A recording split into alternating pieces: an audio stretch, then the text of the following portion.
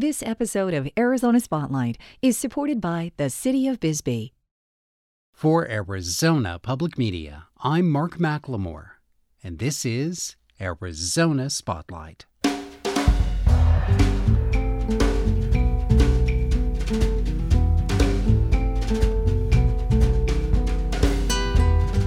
Coming up, one Tucsonan story about becoming emotionally honest and accountable while taking a stand against depression in their communities.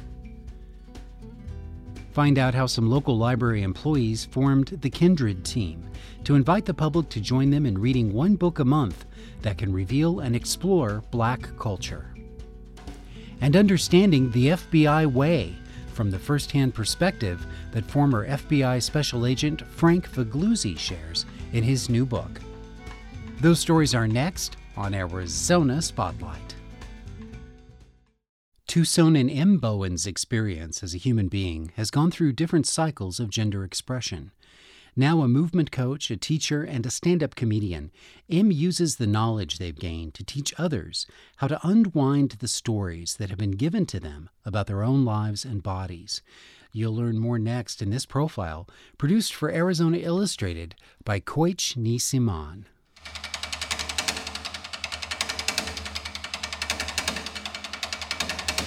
My name is M. My pronouns are they and them. I'm a movement coach, teacher, and a stand-up comedian. Next thing I want you to do, we're gonna stay in this position. You're gonna reach over to one side. You're gonna stretch your side body, your lats. We are given stories that are told about our bodies.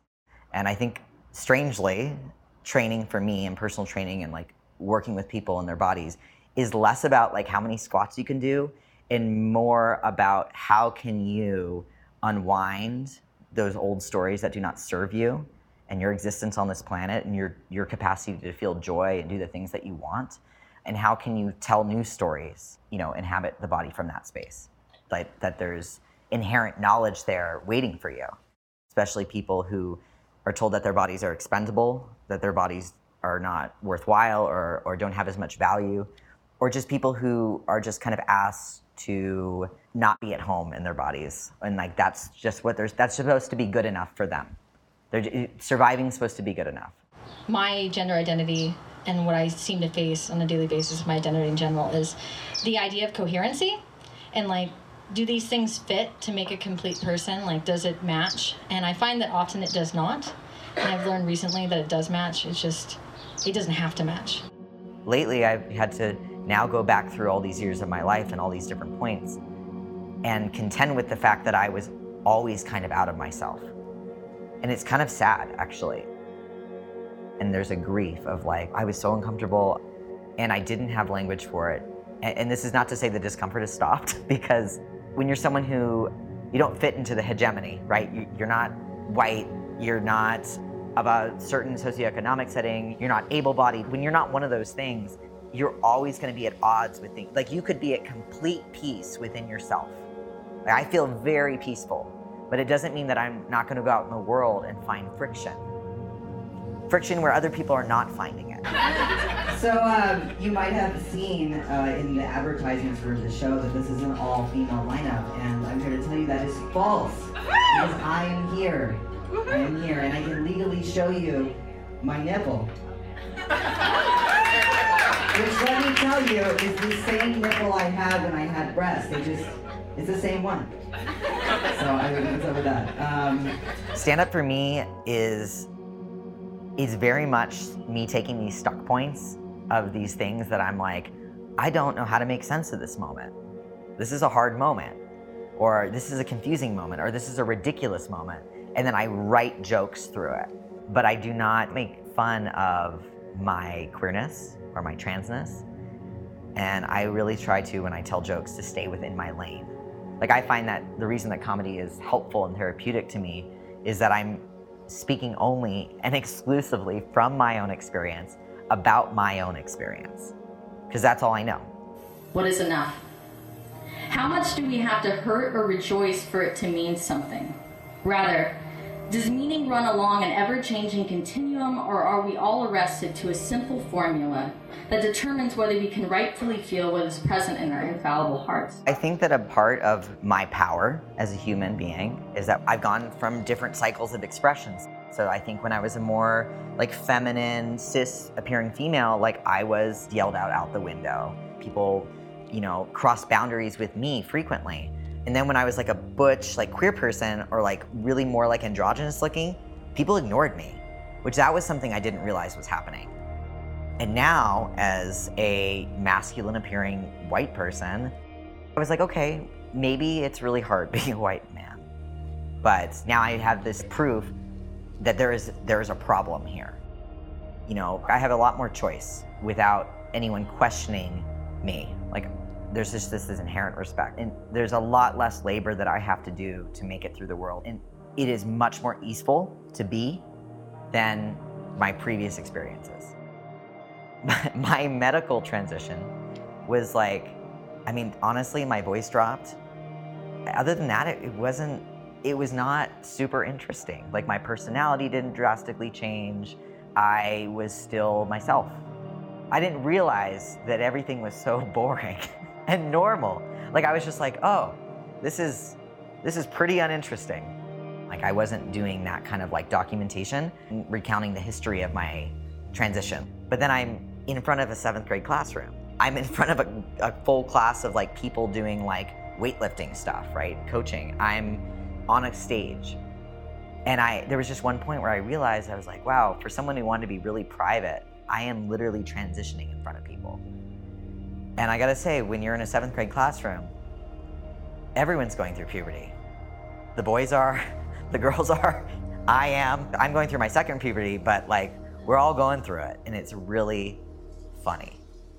So I don't think my experience is that unique. I think everyone better get prepared for it because it's gonna happen to you. Your hormones are gonna shift. I'm a language person. I have an MFA in creative writing. I've always been into languages and the specificity of language. So they, them is a pronoun choice that I think encapsulates the most of me. I don't think it's enough, but it's good enough for now.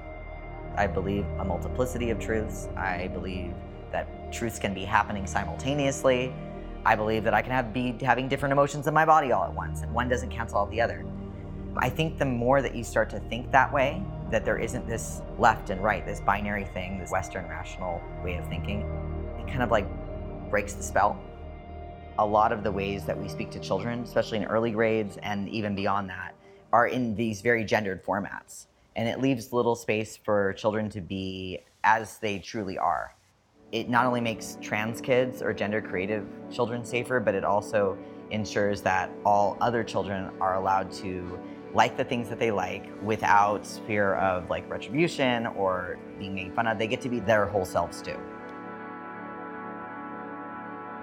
I don't know all the answers. I don't know how to make people comfortable with people who are different than them. I don't know how to ease things within our systems of oppression that we live in, but I do think that the biggest thing I'm learning is that there's this interesting dichotomy between one's own individual work and really being honest with oneself and one's family and one's history, and then also being responsible to and answering to your community. That's why I think the multiplicity thing is so important, because I think you can acknowledge what's going really well for you, simultaneously acknowledging things that are also difficult and hard too. And I think you have to be able to do both those things to honor your own experience, but also recognize your own power so that you can use it to work from your privilege to counteract systems of oppression. That profile of M. Bowen was produced for PBS 6 by Koich Ni Simon and adapted for radio by Zachary Harns. You can watch the story as it appeared on Arizona Illustrated right now on our website, azpm.org. Did people actually read more books during the pandemic? During 2020, the Pima County Public Library's digital download system, called Overdrive, recorded a record-breaking 1 million checkouts. That information came courtesy of one of my next guests, Jessica Pride, the online services librarian for the Pima County Public Library. Back in 2017, Tanisha Phillips, Pride's friend and colleague at the Mesa Public Library, became a founding member of the Kindred Team, an association of library employees of color who want to share the best and boldest examples of Black written literature with everyone. I wanted to speak to them about the hashtag #ReadBlack initiative, and Tanisha Phillips begins. Our mission is to reach, support, and celebrate the Black community in Pima County. That's inside libraries and outside libraries. And so we do that in a variety of ways, which include our collection, our programming, supporting other community organizations, being visible in library spaces. And so we are very proud of that work. And as a science fiction fan myself, I find it very encouraging that you chose a work of science fiction to name your team after, from the great Octavia Butler. And it's interesting that folks connect our name to Octavia's work. It also has to do with the definition of kindred, which we, when coming up with a name, were very intentional about. There's power in a name, there's power in words, and we wanted our name to be powerful. Multiple reasons for it. Jessica, I'd like you to share with us the origins of hashtag #ReadBlack and what the goal of this project is. As Tanisha mentioned, one of our primary focuses is to not just provide collections, but programming that not only reach Black members of our community, but reveal the Black community to the rest of the Pima County area.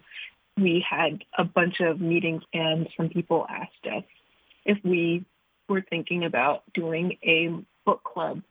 It was right before the pandemic that we decided we were going to do that. And the first one we had was going to be March 2020. And we were going to talk about books by and about Black women. And that didn't happen. But we finally were able to get it set up virtually via Zoom. And we have actually never had a ReadBlack conversation in person, like face-to-face. We've had people join from Washington and Detroit, people who either have a connection to here or were moving here and wanted to check it out, people who've moved here since the pandemic started and really wanted some community. It's not huge because really book clubs should not be huge, yeah. But the people who've come have been really involved in it, and it's been great to see. Well, let me ask you both this. One thing that might come to people's mind is online communities often have difficulty maintaining decorum and making sure that everyone shares the floor. How would you say that the online meetings have fared in that direction in terms of having productive and inclusive conversation? I think Jessica is a fantastic facilitator. She has facilitated a significant number of our ReadBlack conversations. I have learned from watching her and how she creates a safe and respectful and brave space, and making sure that one person doesn't overpower the conversation, and so that folks can feel like they can jump in. And so we've worked really hard at that, asking questions and also recognizing that not everyone wants to talk. They may want to put their comments in the chat, so we use the chat as well. Also recognizing not everyone wants to have their camera on. So we work really hard at creating a space where folks feel comfortable and can jump in.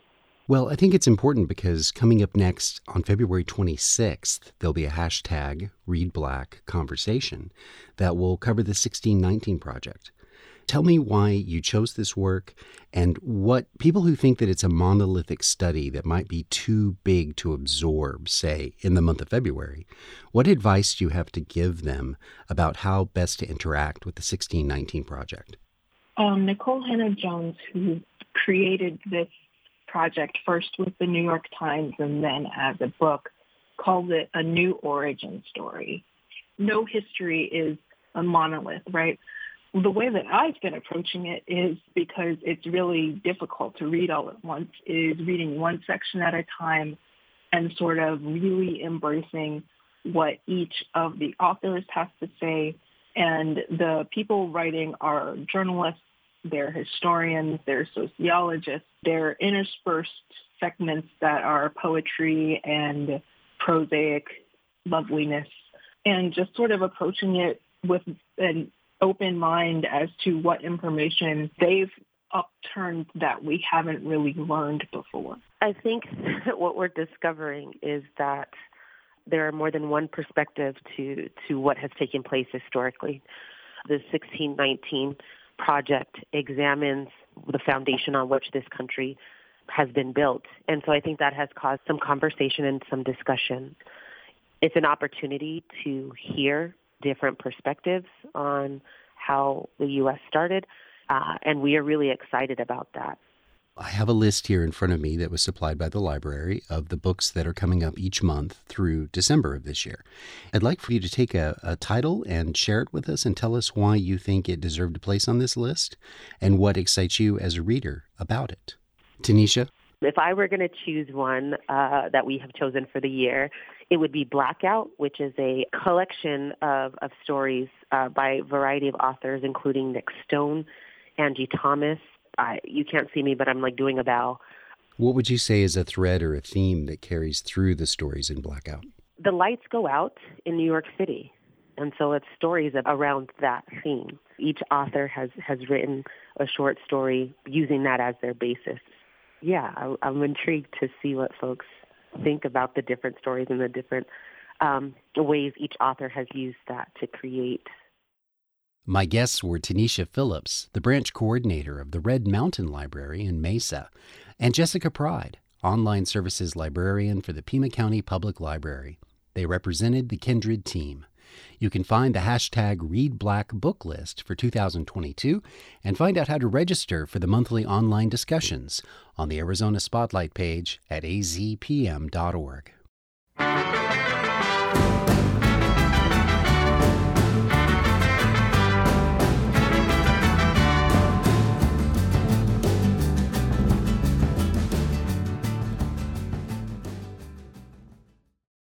The vast majority of FBI agents will never become familiar faces. But following 25 years of service with the Federal Bureau of Investigation, former Special Agent and Assistant Director of Counterintelligence Frank Figliuzzi did just that.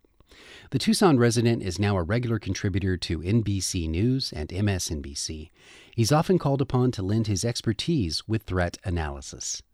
Frank Figliuzzi's personal code of conduct will always be guided by the 7 C's. That's code, conservancy, clarity, consequences, compassion, credibility, and consistency.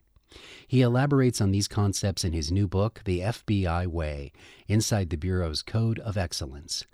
You know, I deliberately chose as the first of the 7 C's and the first of those 7 chapters, I chose the concept of code, because I believe that everything else in our value systems, in the way you run effective teams, it all flows from your established code of conduct. Where do you get your code from? From your core values, from the exercise of sitting down as a business, a team, an organization, even a family, and saying, what do we stand for? What is it that our mission dictates our behavior will look like? And what is it we should never do? And it may be a family environment. It may just be sitting the kids down and partners and saying, we never lie to each other. We're never going to lie to each other. And the FBI both enforces its own code internally and then, of course, famously has to deal with people in society as they enforce laws who have very different codes.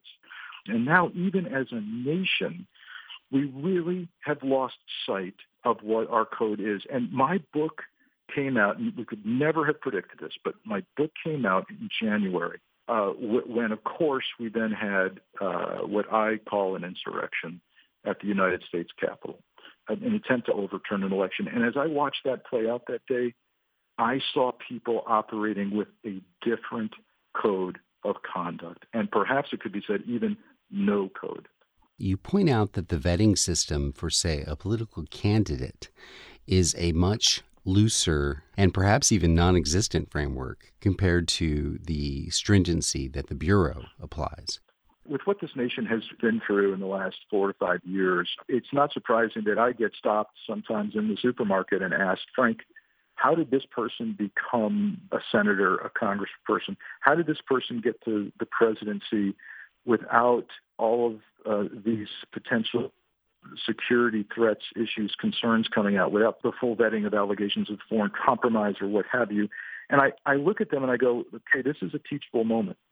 Because the assumption that many people have that at high levels of government and elected office, that there's some kind of vetting process, some men or women in suits back in D.C. who are saying, yep, they're good for a clearance. Yep, they're good to be a vice president or a president. That doesn't happen in our society. And I'm not advocating that any bureaucrats tell us who to vote for, but I do think that there should be a wake-up call here, that it's time to more fully vet as a society, and I look particularly to media on this, who we're going to vote for elected office, because the reality is they don't go through any background investigation. The cleaning crew at FBI headquarters in Washington goes through a far more fulsome vetting process in terms of their background, arrest, criminal, foreign associations, before they get a clearance to get into FBI headquarters than any elected official. We are a democratic society. We want the people to vote for who they want to vote for.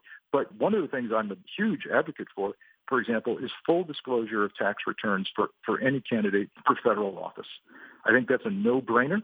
I think foreign business interests for family, immediate family members as well, we need to look at that. How do we get more informed to understand who we're putting in positions of responsibility? Another chapter in your book focuses on the principle of candor. You detail a case where you had to assess a situation with an agent who wasn't telling the truth and advise on whatever disciplinary action should follow. In your mind, Frank, does candor get a second chance? I write an entire chapter on consequences, again, with the theme of the 7 C's. And then the following chapter right after consequences is a chapter called compassion. But we've got to go back to that first chapter, code.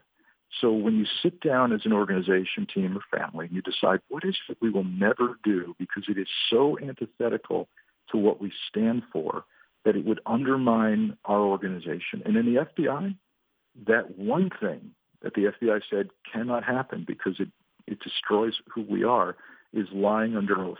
And for that, you get dismissed.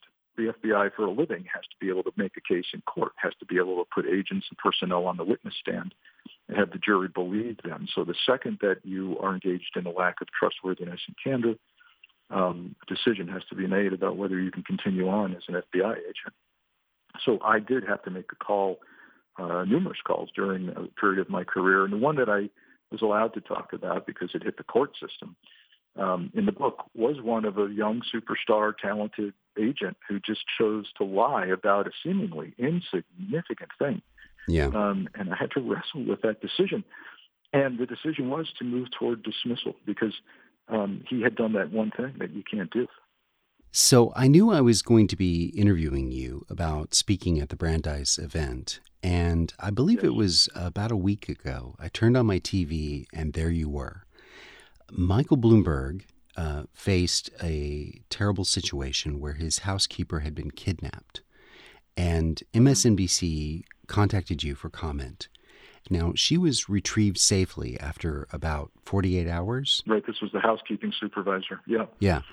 You made the point, though, that how many of us know how to lower our heart rate to suppress our fight or flight instincts in order to make calm and carefully measured decisions if we were in a situation like that. Frank, speak to that. If people find themselves in a suddenly incredibly stressful, dangerous situation, what would be the first thing, if you could be their guardian angel and whisper something in their ear, what is something that you would want to share with a person in that kind of situation?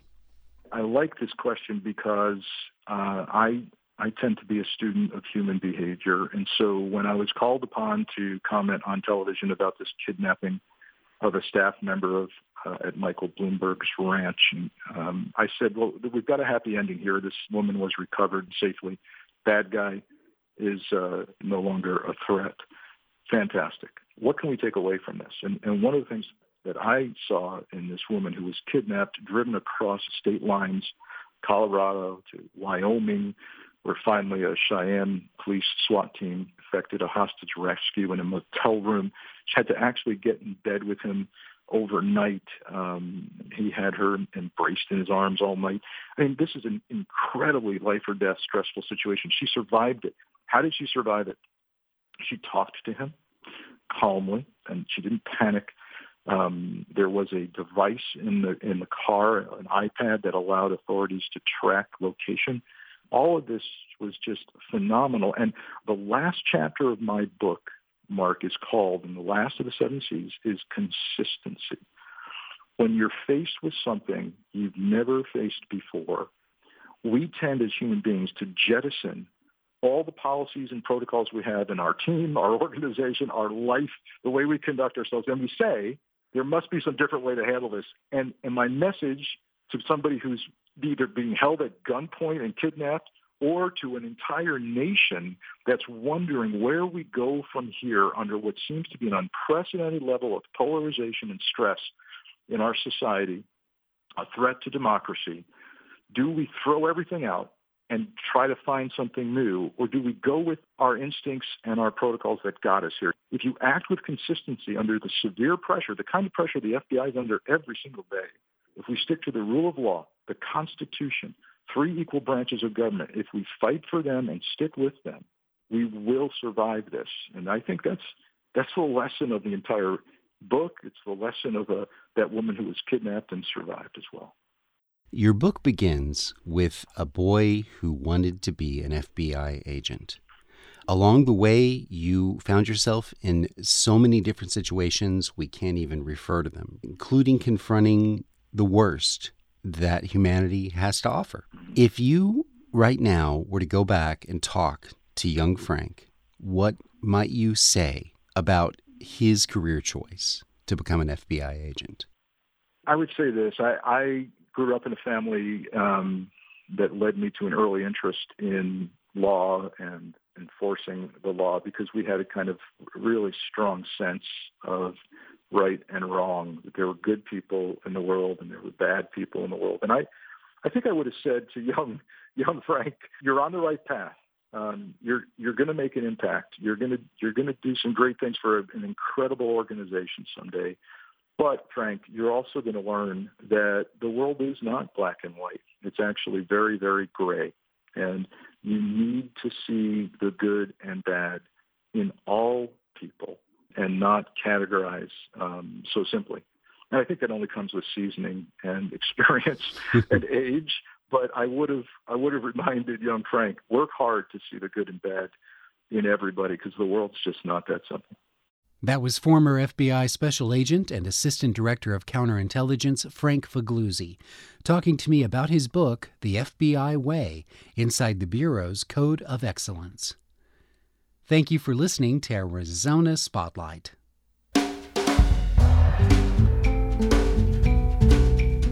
This show originates from the AZPM radio studios.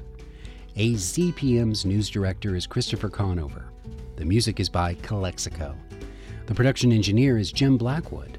I'm producer and host Mark McLemore. Thank you to the City of Bisbee for their support of Arizona Spotlight.